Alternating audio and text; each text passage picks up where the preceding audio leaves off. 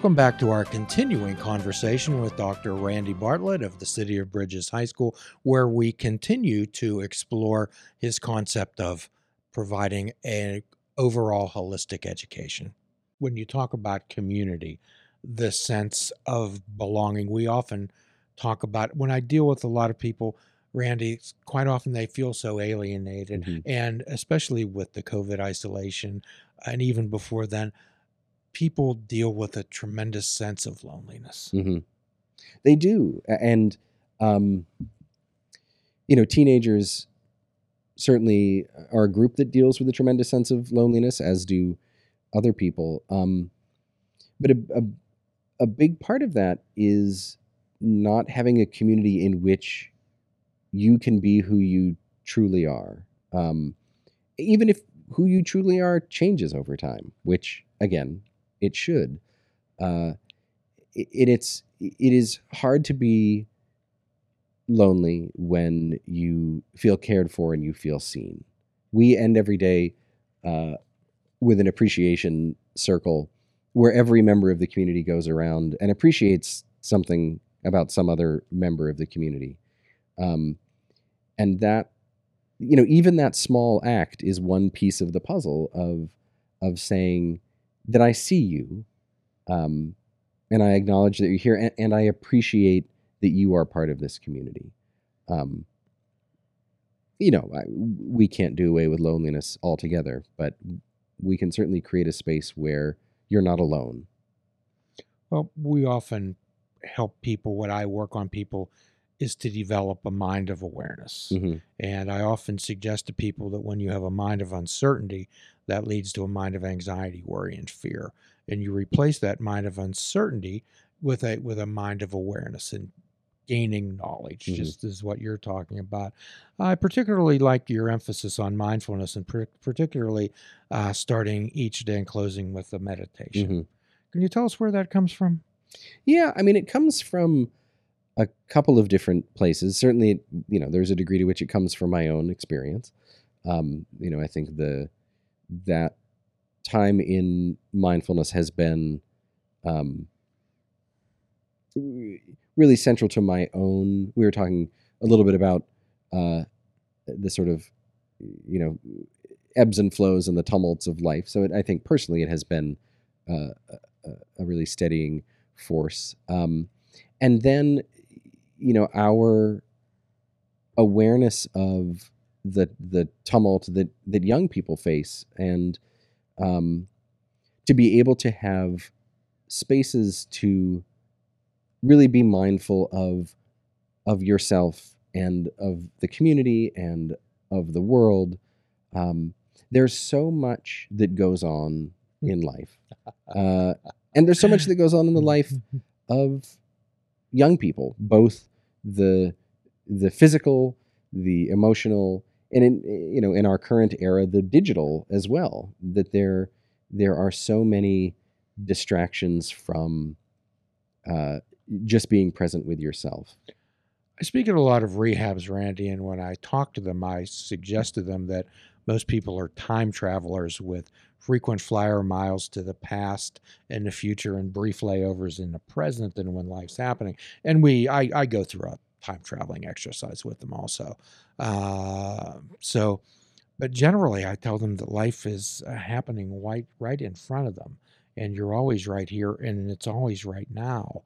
And to develop that mind of awareness, I find that most people are time travelers, and I suggest to them that this mindfulness is about being present and aware, because most people have so much chatter going on inside of their head that I tell them that creation could be happening 10 feet away from them and they wouldn't know it. Right. Oh, absolutely. And, and I think that's, especially true for young people, because they are time traveling all of the time. And so often they're time traveling into the future, and there are so many uncertainties and challenges in the future, and that they will live through. I mean, when we talk about, climate change and some of the other real challenges that grip the future, that's their future. I'm a man of a few years, and I will live to see some of it. They will live to see more of it. And so the outside of just the personal experience and their own growth into who they are, there's the sort of larger global context. And it's so alluring in a negative sense to get lost in the future. And to be able to come back and be present is really important for one's sort of mental health and well-being. Well, in my world, we describe anxiety as apprehension about things that may or may not occur. Mm-hmm. But I'm always asking people, what do you know for sure? Let's check the facts. What's right in front of you? Yeah. Oh, absolutely. And I think to be able to help build those habits when you are young only has positive outcomes as you experience more. I mean, yes, when you turn 18, you become an adult in the eyes of society. But there are still so many things that will come. And if you can have a grounding in being able to be present, some of those things will be less or more, of a challenge or more joyful if you're able to have that ability to steer. So when we talk about real compassion, which is one of your components of mindfulness, some people in this world would view real compassion as weakness. Yeah. I think some people certainly would. And some of that, again, is a personal choice. I come from a long tradition of deep forgivers. My grandfather was a minister and visited for many years a man who was in prison and for life in upstate New York. And after my grandfather passed, my grandmother, who lived to be 98, continued to do so. And that ability to love other people and other beings, regardless of their faults. And that's not to excuse them or allow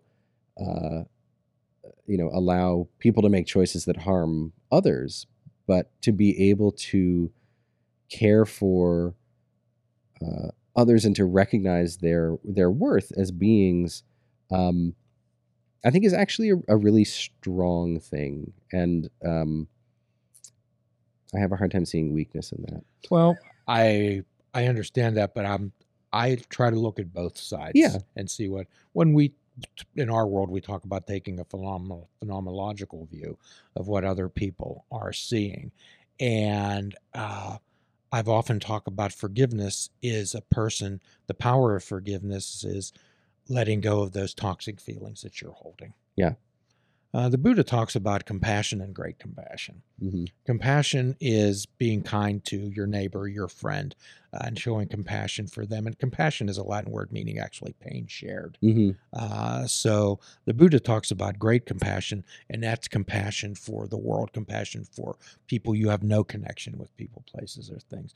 That's what the Buddha differentiates between compassion and great compassion. Yeah. Yeah, I think that's a really important distinction, and one that I hope that we can live into both of those with our work at City of Bridges. So you're talking about your curriculum, learner-centered, internalizing agency and externalizing change. Mm-hmm. Could you tell us about that concept, please? Yeah, absolutely. So the notion of internalizing agency is really about believing and understanding that you as an individual are capable of charting any course that you want to chart, and that your path and your goals and your future has value, and it is a future that is worth pursuing. But on the other hand, you have to be able to do more than just know that on the inside. You have to be able to recognize that about yourself and then externalize that change into the world. Externalize your thoughts and your actions, and externalize your compassion as well. Your compassion for yourself, your compassion for others. There are many things that we can think and that we can believe that we can do, and they're true, but they're not really true until we're able to do them. And so belief in oneself and one's value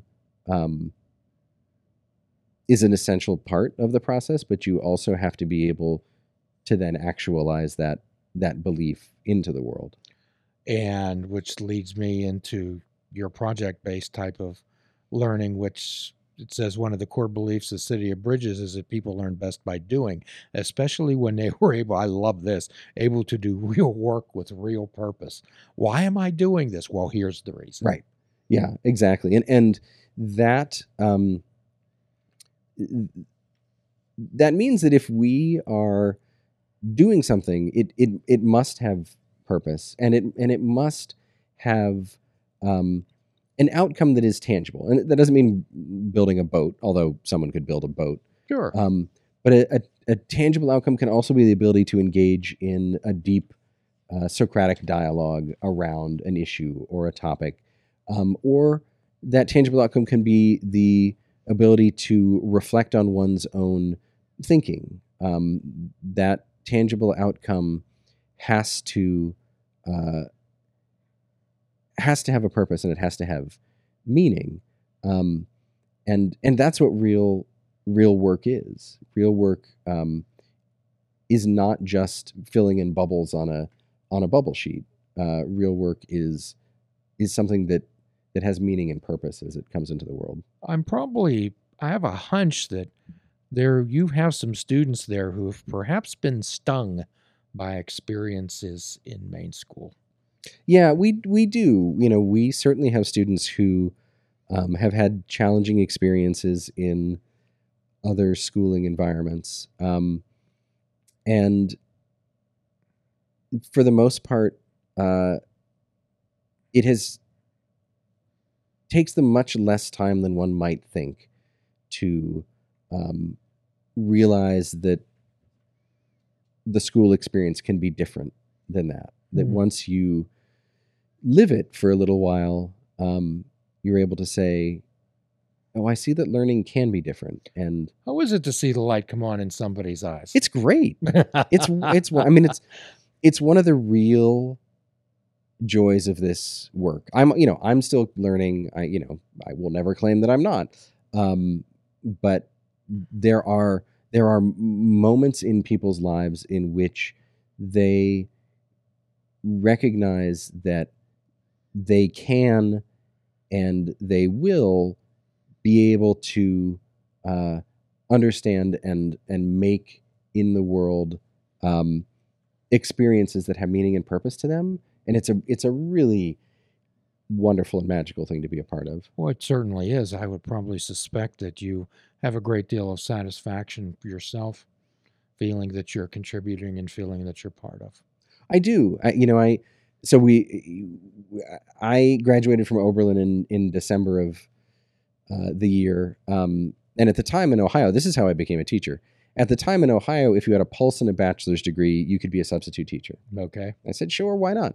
And at the time, Oberlin's motto was, think one person can change the world, so do we. Which, I thought was a great motto. And so I started substitute teaching in Lorain County, Ohio. And, it'd be kindergarten one day and 12th grade physics the next. But what I realized in that experience is that there are very few things that you can do in life where you have a ability to really be a transformational force in somebody's life, and that being an educator is one of those things.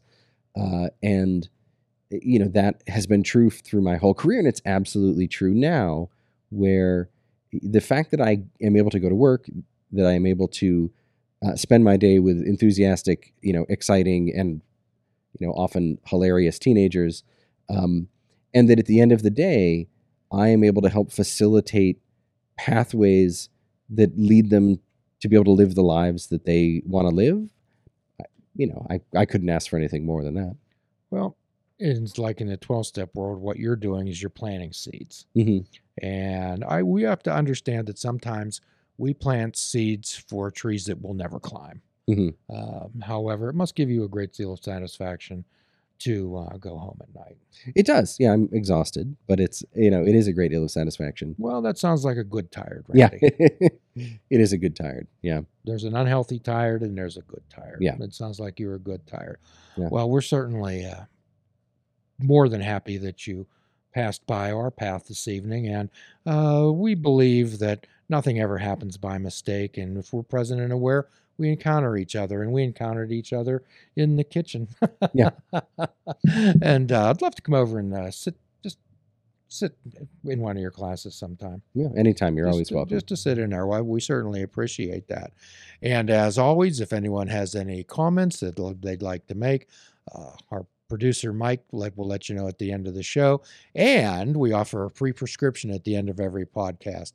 Fruits, nuts, and vegetables. Unplug your television and take up fishing. And for a truly mindful experience, we suggest that you fish without bait.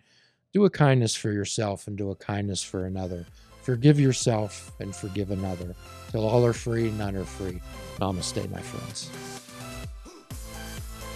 Please check out our website at fishingwithoutbait.com, where you can listen to the show, comment on our discussions, and find out where you can subscribe to our podcast. If you're interested in flying the colors of Fishing Without Bait, click the shop icon on our website. We have clothing, mugs, cell phone cases, and so much more. Show the world that you fish without bait. This show is a member of the Sorgatron Media Podcast Network. Find out more at sorgatronmedia.com.